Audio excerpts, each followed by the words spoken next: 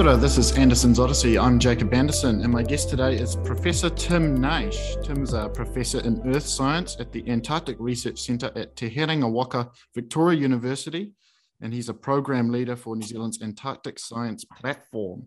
His research focuses on Antarctic climate evolution, ice sheet retreat, and sea level change, and he was a lead author on the Intergovernmental Panel on Climate Change, IPCC, fifth assessment report in 2014, and played a leading role in the Antarctic drilling project Andril.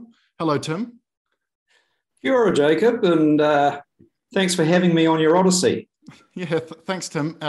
Timely conversation, I think, with COP26 kicking off. I thought it would be good to start with John Mercer's paper in 1978, 40 years ago, more than 40 years ago now, West Antarctic Ice Sheet and CO2 greenhouse effect, a threat of disaster. If I just read this intro here, if the global consumption of fossil fuels continues to grow at its present rate, atmospheric CO2 content will double in about 50 years. Climatic models suggest that the resultant greenhouse warming effect will be greatly magnified in high latitudes. The computed temperature rise at latitude 80 degrees south could start rapid deglaciation of West Antarctica, leading to a 5-meter rise in sea level. So that was more than 40 years ago, and we're still figuring this out. What's been the failure? What's been the challenge to get this translated to people? I wish I knew the answer to that, Jacob. John Mercer was a man ahead of his time and absolutely prophetic words, and you've got to put that in context. That was a time when, the word global warming had barely been coined by actually a famous paleoceanographer, Wally Broker, at Lamont Doherty. And, a lot of scientists thought we were actually heading back into an ice age, so a bit of warming might be a good thing. But we really didn't know. It was really at the early stages of understanding this. So certainly the work that Mercer and others were doing was, it was revolutionary, that thinking. And then, of course, it became mainstream after the Rio Earth Summit and the beginning of the IPCC reports. And so, what are we now? We've just released the 6th edition of the IPCC assessment report. And, they span back 30 years, and the science has only got stronger and clearer and more certain over the last 30 years. And you can say, okay, maybe it took 10 or 15 years to get people aware of it, but there's really no excuse for the inaction that we've seen over the last, say, 10 to 20 years. And right now we're at the edge of the cliff. There's simply is no more time. I mean, one of the, hopeful things about the IPCC's latest report is it is still possible. We can get to 1.5, we can get to 2 degrees, but it requires deep, global, and strong commitment to emissions reductions. And, we heard Prince Charles say when he opened COP26 in Glasgow, he said, this is last chance saloon for planet Earth. I've actually used that line and I didn't steal it off him, but anyway, no one believes that. He stole it from you, didn't he? I reckon he stole it from me. That's right, Prince Charles. But anyway, it really is. The big emitters, in particular, the United States, India, China, they have to front up, and they are. There'll always be arguments that it's not enough and it's too late. But we'll see what the next 2 weeks bring. But if they can put down legally binding NDCs that get us on a path. NDCs, nationally determined contributions, for people that don't know. That's right. So that's each country chooses its number. And we're hoping that most of those big emitters will say, we want to be zero carbon by 2050, which is the pathway to Paris. It's the pathway to avoid global warming above 1.5 to 2 degrees. Yes. But yeah, I share the frustration as a scientist, we've been saying this, and maybe we've just been not very good at saying it, but the message is only really just starting to get heard now. And before 24 hours ago, my understanding was that national policies was going to ending up around 2.7 to 3 degrees. But what I have seen is with these new NDCs in the last 24 hours that we're now looking more at 1.9 degrees, which is very encouraging. Yep. And I'm quite keen to talk a little bit about what that might mean and what these possible futures mean. But I thought before we get into that, Tim, it would be good to set the scene, and in particular from a geological perspective, what we know from the past and how that helps us predict what we might see in the future. And ironically, a lot of that comes from similar technologies to oil and gas exploration, in particular, past climate reconstructions and marine and ocean seafloor sediments. How has that knowledge come about since John Mercer's prediction, in particular in Antarctica, and then leading up into significant pieces of work like the 2009 Nature paper that you were a leader of? Yeah, well, you're talking my language. I love talking about the past as a window into what we might expect in the future. And you're not wrong. The thing about your comment about the oil industry and needing to drill the rocks to get the records. The thing about Antarctica, of course, is it's covered in ice, and we can drill the ice and get really important climate archives for the last million years out of the ice. But if we want to go back further in time, we need to drill the sediments, because the ice, there's not much ice older than a million years. So we have to get into the sedimentary record, the layers of sediment around Antarctica that are sitting on the seabed. And they record a history. They're like pages in a book. The deeper you go, the further into the book you get back in time. And they record a history of what our climate was like, what Antarctica was like, how big the ice sheet was, how warm the ocean was, what was growing on land, the carbon dioxide in the atmosphere. All of these things can be reconstructed and measured in the geologic record. But to get it, you can't just walk around looking at rocks in Antarctica, because there aren't many. They're mostly covered with ice. I mean, you've looked at a few in your career where you can get them, and you know how frustrating it is. And so to get the long records, the detailed records, you have to drill. And so we use oil industry type technology. It's actually a blend of minerals and oil technology. So yeah, the technology developed by the fossil fuel industry, exploration industry, but we use it for science. And we work with very innovative drillers and technologists in New Zealand who are leading the world in being able to put a drill rig on floating sea ice or an ice shelf, and then lower a pipe beneath it into the ocean, and then drop it onto the sea floor, and then drill through the sea floor and 1,000 meters or more below. And by doing that, we've been able to go back many millions of years, 20 million years. So through warm periods in the past called the Pliocene and the Miocene, even warmer than the Pliocene. The cool thing about the Pliocene is that this was it's actually a warm period, but the cool thing about it is this was the last time Earth had 400 parts per million carbon dioxide in the atmosphere, which is the level of greenhouse gases we have right now in the atmosphere. So we can go back there, drill the rocks, look at the layers of the rock record, and figure out, okay, how warm was it?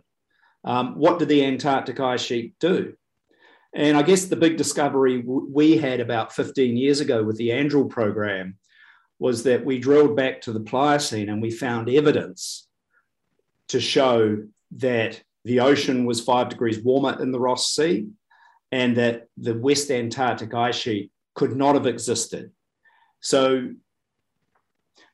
to cut a long story short, and you'll probably ask me more questions, but to jump to where we are today, through this geologic evidence, we know that if you keep the climate warmer than 2 degrees, and remember that's the Paris target, then you will ultimately lose large parts of the Antarctic ice sheet, the West Antarctic ice sheet, and bits of the East Antarctic ice sheet, and you will commit the world to sea level rise as much as 20 meters.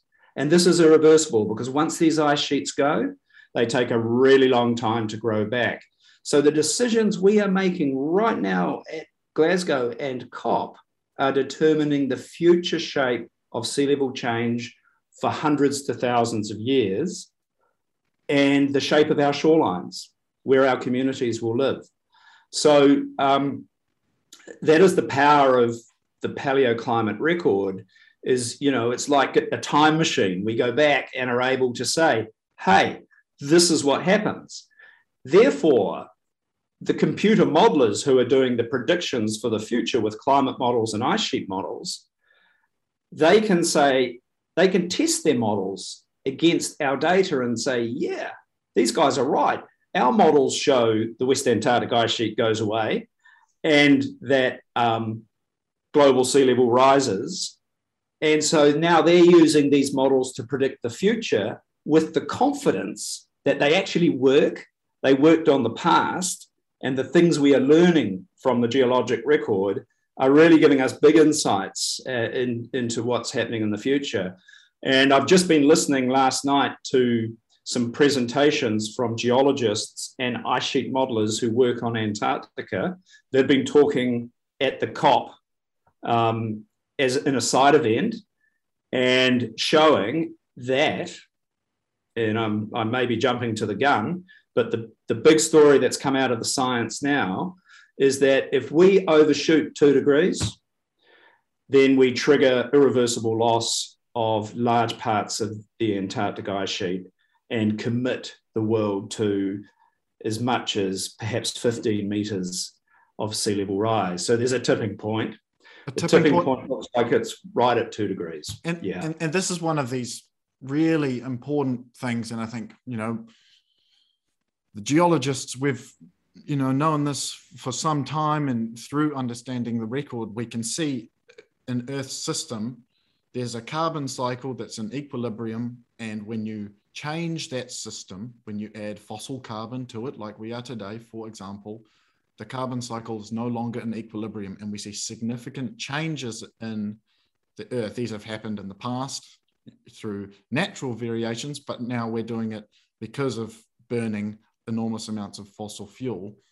Humans have lived, for the most part, in a stable climate for 10,000 years since the onset of agriculture, and we've not really seen any of these significant tipping points or major thresholds, you know, small fluctuations in the order of perhaps a degree during certain parts of the world, in certain parts of the world. But the geological record, we've got that fourth dimension of time, and we can look back and understand some of these major tipping points. And so this 2 degree threshold, these studies are new modeling, unpublished, that are really confirming this, Tim, that you've seen in the last week or so, on top of, you know, the modeling that we've seen over the last 10, 15 years? Yeah, I mean, they're very recently published studies that actually were published in time for the recent IPCC report. Yep. So they are published. Some of the ice sheet modelers who are leading, you know, this sort of thinking are here in New Zealand. Professor Nick Gollidge at Victoria University, and others are overseas. Professor Rob DeConto from the University of Massachusetts was presenting last night at COP, well, their day, our night, showing what the implications of this new science and what it means if, you know, we keep, as you say, raising carbon dioxide in a linear way. It looks like once you hit 400 parts per million, you trigger a tipping point, and we are right there right now. And as you quite rightly say, Jacob, we would not know about tipping points if we didn't have the geological record. We would not know our planet's capable of doing these rather rapid, dramatic and remarkable things. And I was just going to follow up. No, go ahead. Just a quick point that the reason that the IPCC chose 2 degrees as a safe guardrail that, we've got to keep our climate warming below 2 degrees is because of some of that climate science that comes from the paleo climate record. So, that was where I was heading with that last bit. And unfortunately, the scientist, and when I look at what trajectories we're on, it looks very unlikely that we'll stay below 1.5. It looks like we're going to get into 1.5 in the 2030s. My optimistic side of me would love to see ambition happen and we can get underneath 1.5. But 2 degrees, it really is possible if we get the action. And then ultimately, this means we save Greenland and we save the West Antarctic ice sheet from catastrophic collapse over the next coming centuries and beyond. Yeah, absolutely. The 3 planetary tipping points that we're messing with right now, which all could be triggered around 2 degrees or above 2 degrees, as you say, Greenland, the Antarctic ice sheet, and then the vast reservoir of methane hurled in permafrost in the Arctic, right? It's the sleeping giant. That could really, tip us quite quickly. And so, you mentioned NDCs before. I think there's reason to be hopeful. I think if the talk results in something signed at the end of COP on the dotted line from these countries, then we could be looking at a 2 degree, 1.9 degree future when you add up all the pledges, which is what people are trying to do as world leaders make their statements. And that's great. That should give us some hope. I agree with you. I think 1.5 is gone and would require some technology anyway to remove some of the carbon from the atmosphere. So it's still something we may get there with technology, but 2 degrees is totally within our control. All I would say, and this is being said in New Zealand, we've adopted that pathway of 50% by 2030, 100% by the year 2050. But talk is cheap, and it's actually going to be a huge challenge to put in place viable pathways to get us there. So the first step is to get this signed off in Glasgow. The next step is for all of us to keep the pressure on our governments. And we can, as individuals, do a lot as well. We can look at our own personal carbon footprint, but we'll need the government leadership to get it at the scale that, is required. So, I'm more hopeful than I've actually been for a long time, but there's still a lot of work to do. And I think, obviously, what happens in the next few weeks and the community, global community is really starting to put significant pressure on all the different stakeholders using their wallets, voting, etc. And so it is really encouraging to start to see the ambition start to pair up with the science. But as you say, the action's the next challenge. Yeah. In a 2 degree world, we still get some warming. We still get some ice sheet melt, sea level rise. In terms of the rate of change and the ability for us to adapt in a 1.5 and a 2 degree world, how manageable is that? And what are the things that will still give us some issues in that situation?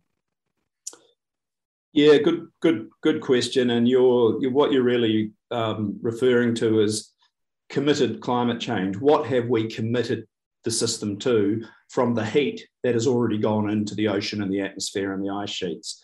So even if we could be carbon zero tomorrow, and even if we achieve the Paris target, there is still going to be some impacts from climate change. One of the main ones that we hear a lot about is sea level rise. From the heat that is already in the ocean and in the ice and the glaciers, we can't avoid 30 centimetres of sea level rise by 2060 and 50 centimetres of sea level rise by the end of the century. And so that's locked in. That's baked in. Yeah, that's baked in. So in a way, that's good. We know that we can adapt to it. We've got time. Sea level rise isn't going to kick us immediately. So if we get on with it, we can adapt. The problem becomes, if we go above 2 degrees and we start to flick some of these tipping point switches and we have Antarctica rapidly melting and Greenland irreversibly melting, then the uncertainty gets huge and the potential rates and magnitudes of sea level rise get very large. And so the latest understanding of the Antarctic ice sheet and the latest modelling of the physics that we think are important for the Antarctic ice sheet is showing that, if we stay on the path we're on, the worst case path of which we call shared socioeconomic pathway 8.5.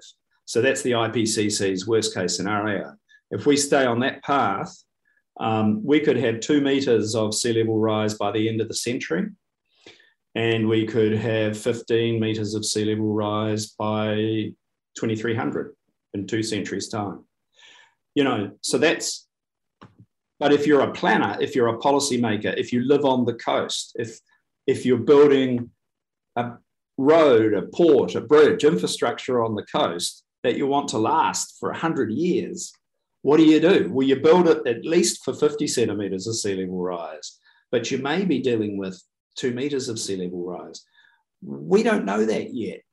But I'm hopeful, as we've just said, that if we can really make the commitments at this Glasgow meeting, we still give ourselves a chance. It's not too late. And the models look like the 22nd century is where things really start to get ugly in that situation. So a lot of this change will commit to over the coming decades, depending on the pathway we choose. But the really significant tipping point or Earth system changes will happen in the coming centuries rather than decades.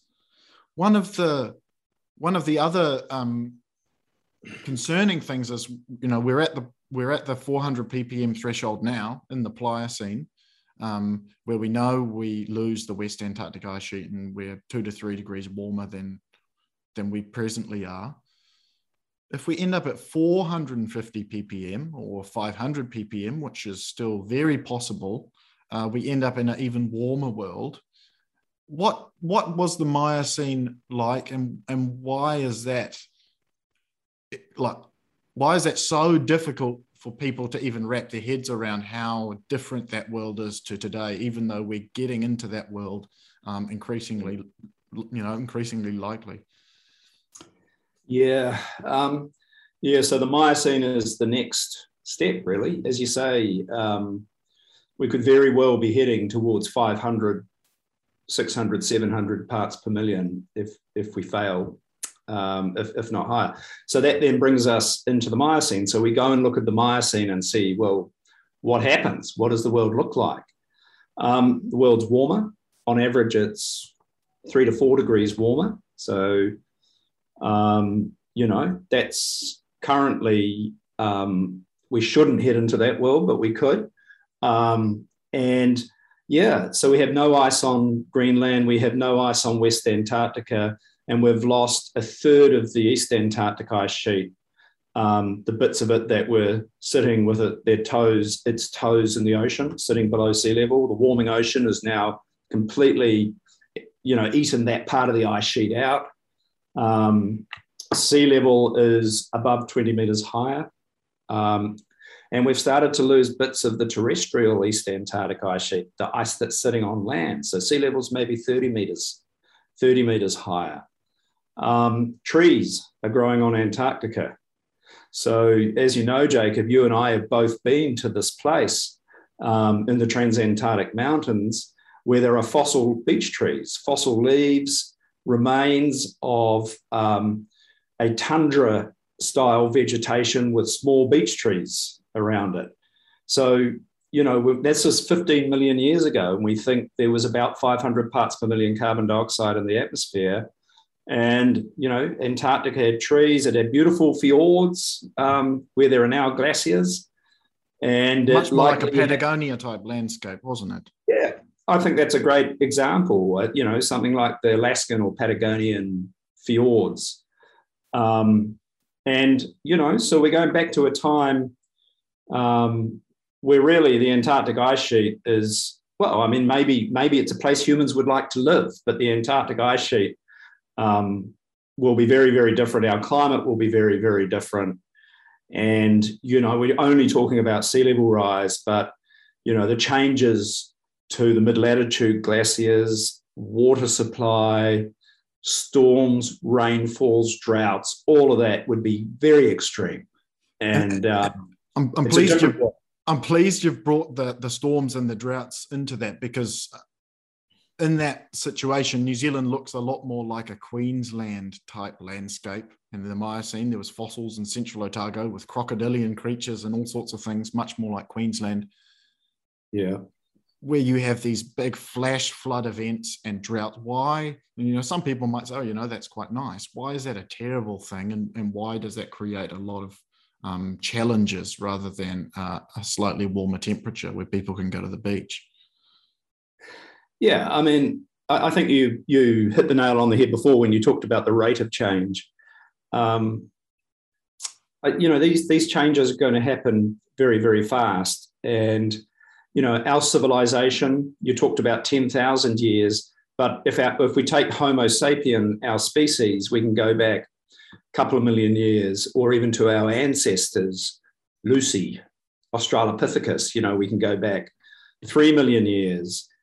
And so we have evolved since carbon dioxide dropped to pre-industrial levels. We were not alive in the Pliocene, in the warm Pliocene, not as we look now. Our ancestors were. So the rate of change is really important. We are just not adapted to that dramatic amount of change. And, so we are living in places now that would be uninhabitable. Already parts of Australia get warmer than 50 degrees in the middle of Australia. You can't live in those temperatures. So there would be large-scale disruption. I guess the answer to your question is yes, we ultimately, the biology of this planet would adapt to that. Some species would die out. Others would originate in response, but it would be an incredible disruption on human timescales if we were to get to 500 or 1,000 parts per million carbon dioxide by the end of the century. And because we would have a temperature that was 4 to 5 degrees warmer, and that would literally result in simply millions, if not billions, of people being at risk. And I think that's the scary part, isn't it? We could be at a 500 ppm world in the second half of the century, and we just don't really know what that upper bound rate of change is. Over the long term, certainly these things could change. But if we are in a 500 ppm world in the 2070s, for example, what does that look like? And it, in a way, it probably completely dwarfs the COVID response right now and the challenges that we have right now. And I think that's the really concerning aspect of, if we fail to get this 2-degree target, we have so many of these different futures, and everything really is pinning on the next 9 years to half emissions and then get towards net zero by 2050, which we then come back, obviously, to this last chance saloon that you talked about at the start. People were saying this in Rio, this is our, Copenhagen, 2009. I think, this is our last chance. And now we're here a decade later, this is our last chance. Why is this genuinely the last chance this time and not 11 years ago at Copenhagen? Well, I think probably Copenhagen was our last chance, to be honest. And now, we say it's our last chance because, it literally is. In terms of our understanding of how the simple relationship between CO2 and Earth's temperature works, to avoid that at the current rate of emissions, right? We will be at 1.5 degrees in 5 years and 20 degrees in 10 years. Right now, as we've discussed, 1.5 is probably at the limit of what we can do as a species in terms of acting at scale and pace. 2 degrees still on the table. And you can look at the International Energy Association, I think it's the International Energy, they put this outlook out for 2 degrees. And they show some very feasible, viable pathways to get the world there from an energy point of view. So I think there is genuine credibility in that pathway if we act now. But, if we're still talking about this in 5 years' time, we'll already be at 1.5 degrees and close to it. And, things will become impossible. The other thing I think that's really important about doing the very best we can at this COP is that even if we don't make 2 degrees, we might land at 2.2 degrees, 2.5 degrees, which is a heck of a lot better than landing at 4 or 5 degrees. So, we've got to be careful with the communication of targets that if they look hard or that we might not hit them, doesn't mean we should give up. It's okay to miss the target by a little bit. You know what it's like when it comes to a university deadline to hand an assignment in. It's okay if you hand it in a day late. You might get 5% penalty, but it's better than failing, Bad example. But that's, so I think, we need to remain positive about the potential to do this and be realistic that we might be adapting to a world that's warmer than 2 degrees, but hopefully not a world that looks like the Miocene or really even the Pliocene, if we get lucky. And I think that's that positive messaging and painting a picture where, it is a livable future and exciting and we don't have pollution and we do have all of these fantastic new technologies is great. And at the moment we don't have technologies capable of drawing down, but I think definitely part of that equation is also going to need some level of carbon drawdown as well. Tim, you've worked in a number of different teams, international and domestic teams, to solve a range of different climate problems over your career. What do you think are some of the main challenges and some of the opportunities that you've seen from the different teams that you've worked with to try and solve some of these really important problems? I don't know if there's any magic formula, and I'm not sure we've solved the climate problems, but we've at least made some inroads into understanding the science and the impacts of climate change. But, I think whether you're working at the national scale or the international scale, the most important thing is you work collaboratively and collectively for a common purpose. There's no special interest here. There's no, I'm only interested in what's good for me or my institution or my country. This is a globally shared problem and it takes a global collaborative approach. So I think if you even in the New Zealand science funding context, if you can get beyond institutional profit and you can get several institutions together supported by our government to tackle a global problem, like we did with the Andrel project and other countries came in, you can leverage a lot of horsepower. You've got other countries putting resources, money, in the Antarctic situation, ships, aeroplanes, infrastructure. And, a small country like New Zealand, as a broker, as a good, honest broker and a leader, can then bring along this huge group that then go on and make some fundamental discoveries. So I think, all problems, part of the danger with the pandemic actually is that, one of the approaches is to circle the wagons and just,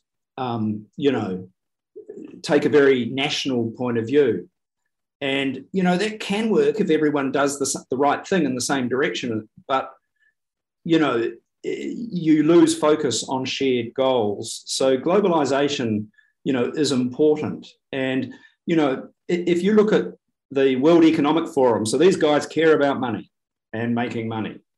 They have, each year they put out a global risk assessment. What are the big global issues that could derail the economies of the world?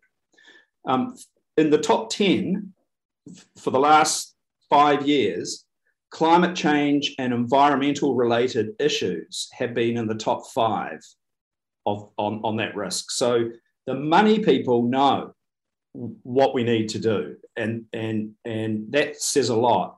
Pandemics have now got into the top 10 thanks to COVID, and they sit at about number 5. So the biggest existential threat, whether you're a money person, whether you're worried about economic growth, if you're worried about poverty or social well-being, the biggest existential threat remains climate and environmental issues. And you mentioned this before, it's very easy. We are dealing with this pandemic and people are dying, but not at the scale of suffering that would come if we let go of climate policy and didn't reduce our emissions. So I've drifted from leadership to some of the impacts, but I think, that it's not different. I mean, the world has to work together. It has to look at the common goal, and it has to put the resources in. And I don't think it's any different in science leadership. It's being able to broker those deals, to bring everyone along, so you can get things done in a timely fashion. And I think that's one of the unique components of Antarctic science, is because of the logistical constraints of traveling to these incredibly remote and challenging environments. It requires a huge level of innovation and collaboration that isn't seen in a lot of other fields, but a lot of that knowledge and skills can also be applied to solving some of these other really large and integrated or non-siloed issues. Where do you see the challenges in science? Now we kind of know what the tipping points and what the challenges are, but what are some of the questions in science that we're still working on to try and tune the models and really figure out what some of these rates of change might be? Yeah. I mean, I really do think this COP is about not really so much about the science. The science says there's an emergency. So, if I was, and I hate to say this because it would not benefit me, but if I was funding science today, I would be looking at using science for solutions to both mitigate and adapt to climate change. I think we know enough. However, it would be enormously useful if we could narrow the uncertainties down around how much sea level will rise, there are still significant uncertainties. And, we talked about this before, that if you're thinking about building a nuclear power station, but that's a bad example. Let's say you're building a new port or a runway near the coast. That's going to be around in 100 years' time. What do you plan for? We still don't know if it's going to be 2 meters of sea level rise or 0.5 meter of sea level rise. So I think any work we can do to reduce that uncertainty by a better understanding of the processes of the physical climate system and get those physics built into models for better predictions, then, that's still really important science. So there is a lot of, I think, fundamental science that still needs to be done that will help humanity, will help us better understand the risk, or the impacts first, then the risk, and then obviously help with the solutions. Yeah, I couldn't agree more. And ultimately, I think if we don't get below this 2-degree target, it's not going to end well. We don't quite know what the end point will be. And as you say, 2.5 is better than 4, 3 or 4. But the key message here is, if this fails, we don't, in 5 years' time, in 10 years' time, it's too late. We have to get this right now. The science has shown us that action on emissions can prevent the worst. Do you have any concluding comments on how, on how important this is, or anything else before we wrap up, Tim? Oh, look, it's one of the major issues facing humanity. And depending on your perspective, you might not agree. And that's totally fair enough. Some people are just trying to live, to put food on the table, to get jobs. And in some ways, climate change feels like a sort of a middle class, wealthier sort of pursuit. But the people who are going to be impacted the most and are the most vulnerable are the developing nations, the small islands, and the developing states. So, it's all I would say is, as a concluding remark, is that I think we are seeing a genuine sea change in the way we are standing up and saying we've had enough, we must have this change. And I think we're now seeing with this COP, and I hope I don't have to eat my words, that we will end up with a really good result. And then it's up to all of us living on this planet to ensure that we do the things we need to do to get there. So, I don't have any magic answers. I think, as a scientist, I'm privileged to have been involved in the process where science is providing the evidence that is causing us to change. I'm frustrated it's taken so long for the science to be taken seriously. And as a New Zealander, I think, just a shout out for Kiwis, I think, we're playing quite a big role, both in our leadership at the governmental level, and James Shaw, our Minister of Climate Change, is there in Copenhagen, delivering the new NDC.